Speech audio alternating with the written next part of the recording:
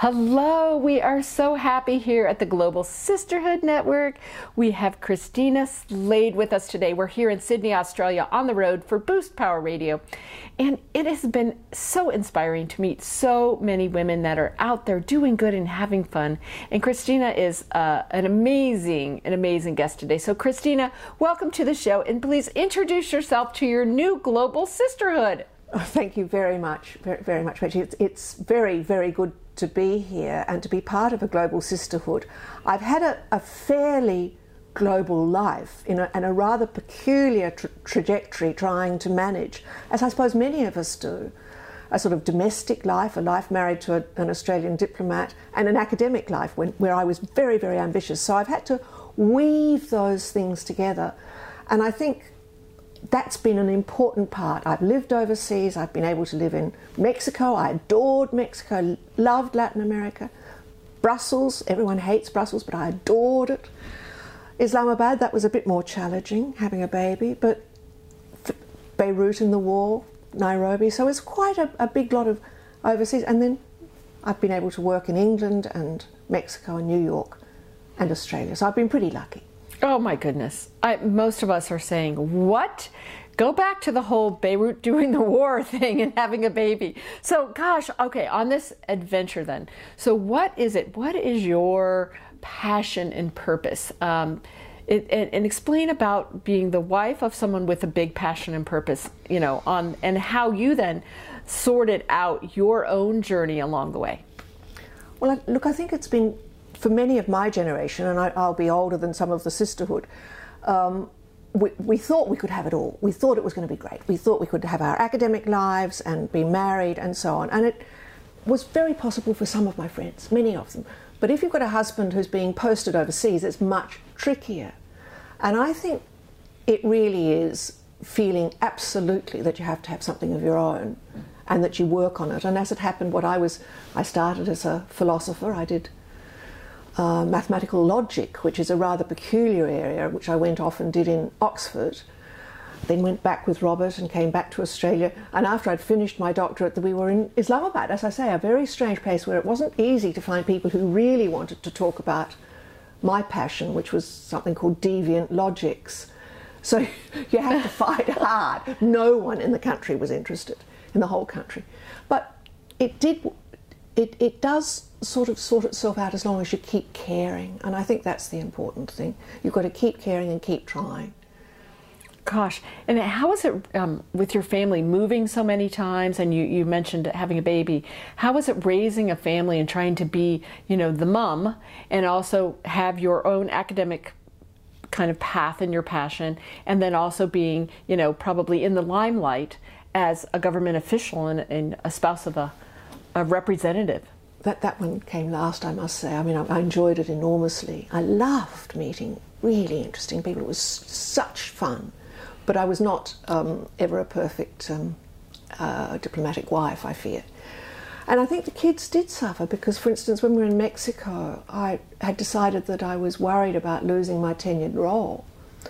And so after a couple of years, the leave they'd given me ran out, and I used to commute Mexico to Canberra. I mean, ludicrous.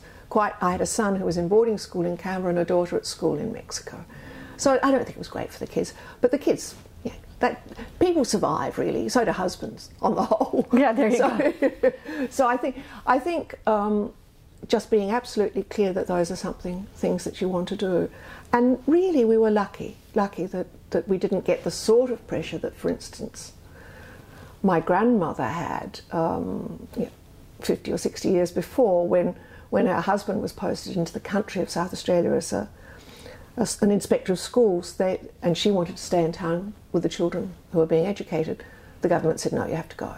Oh, wow. So yeah. I think things have changed a bit, and we're quite lucky. But no, of course it's not easy, And also you never do quite as much as you hope you're going to do you? Oh, goodness. Well, you saying that kind of scares me because I think you are and have done many, many, many, many things in the world.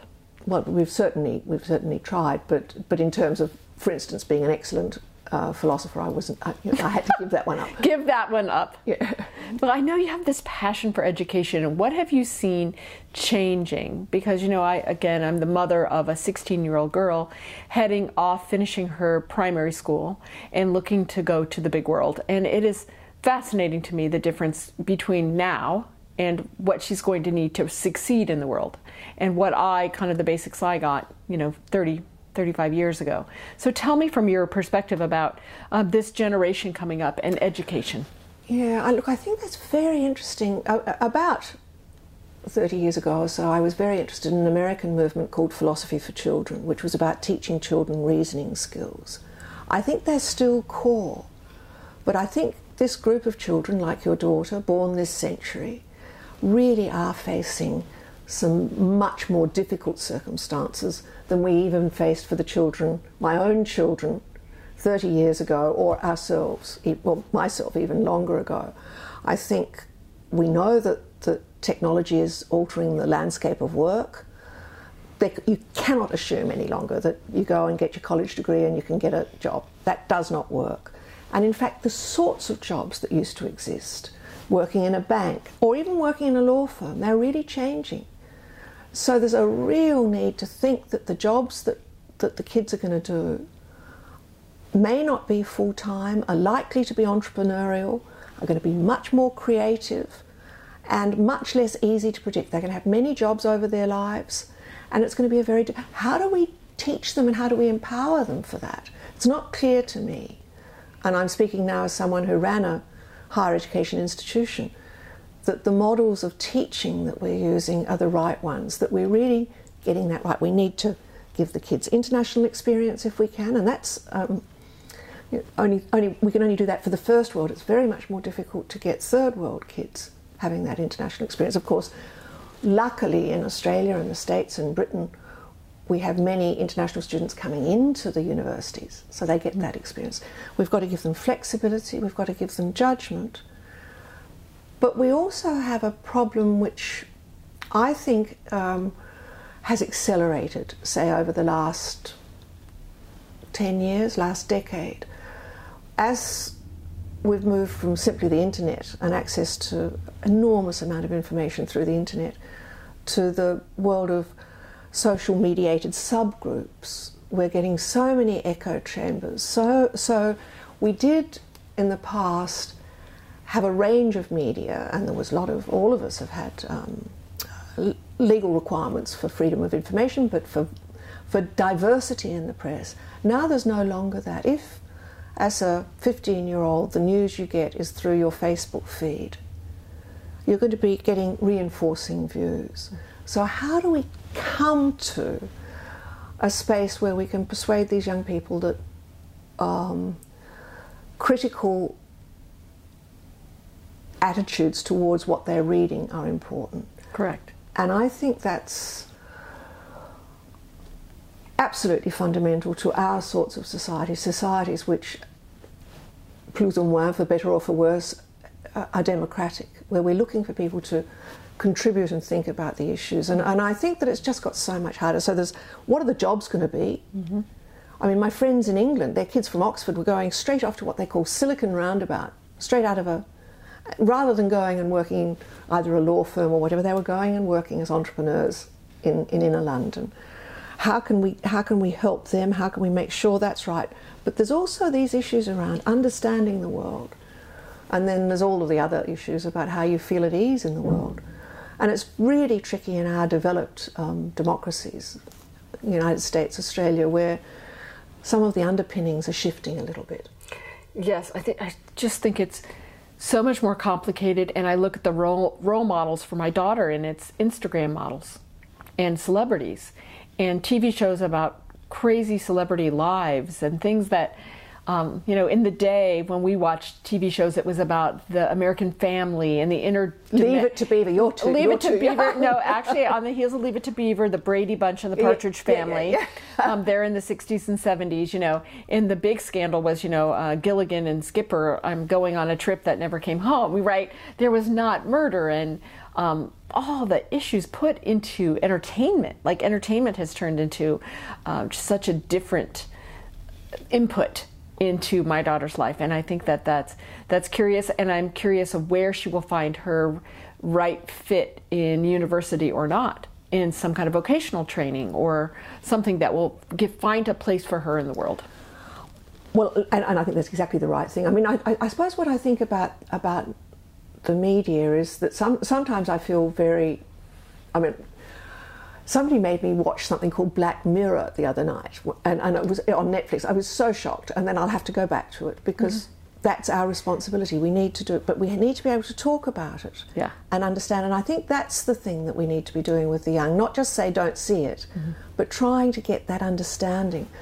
But the other issue of how to find your place in the world, when the job market's changing and the world market's changing, and in many ways the old vision that we, I suppose, as middle-class mothers might have had, get the kids through university, get them through that first degree, probably get their masters, because these days you've got to get a master's, and then go into a job and don't look back. Yeah. It just won't do. Right. So many kids are moving home, so many issues.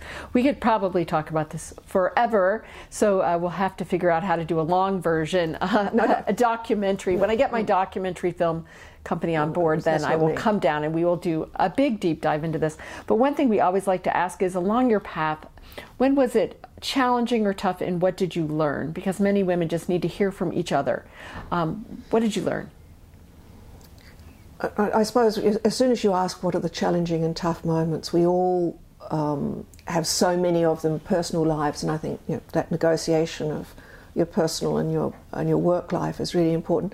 But I think probably the thing that I can say, which might be a bit different, many of your viewers will have had serious management jobs, and in many ways that becomes, I mean, there's so much training, leadership training that you end up doing, and so much that is poured on you, and there's what we call HR, is it the same phrase in the States, human resources, all of these rules and so on. And I think that the big lesson is learning to trust your judgment, even where people seem to be very well informed.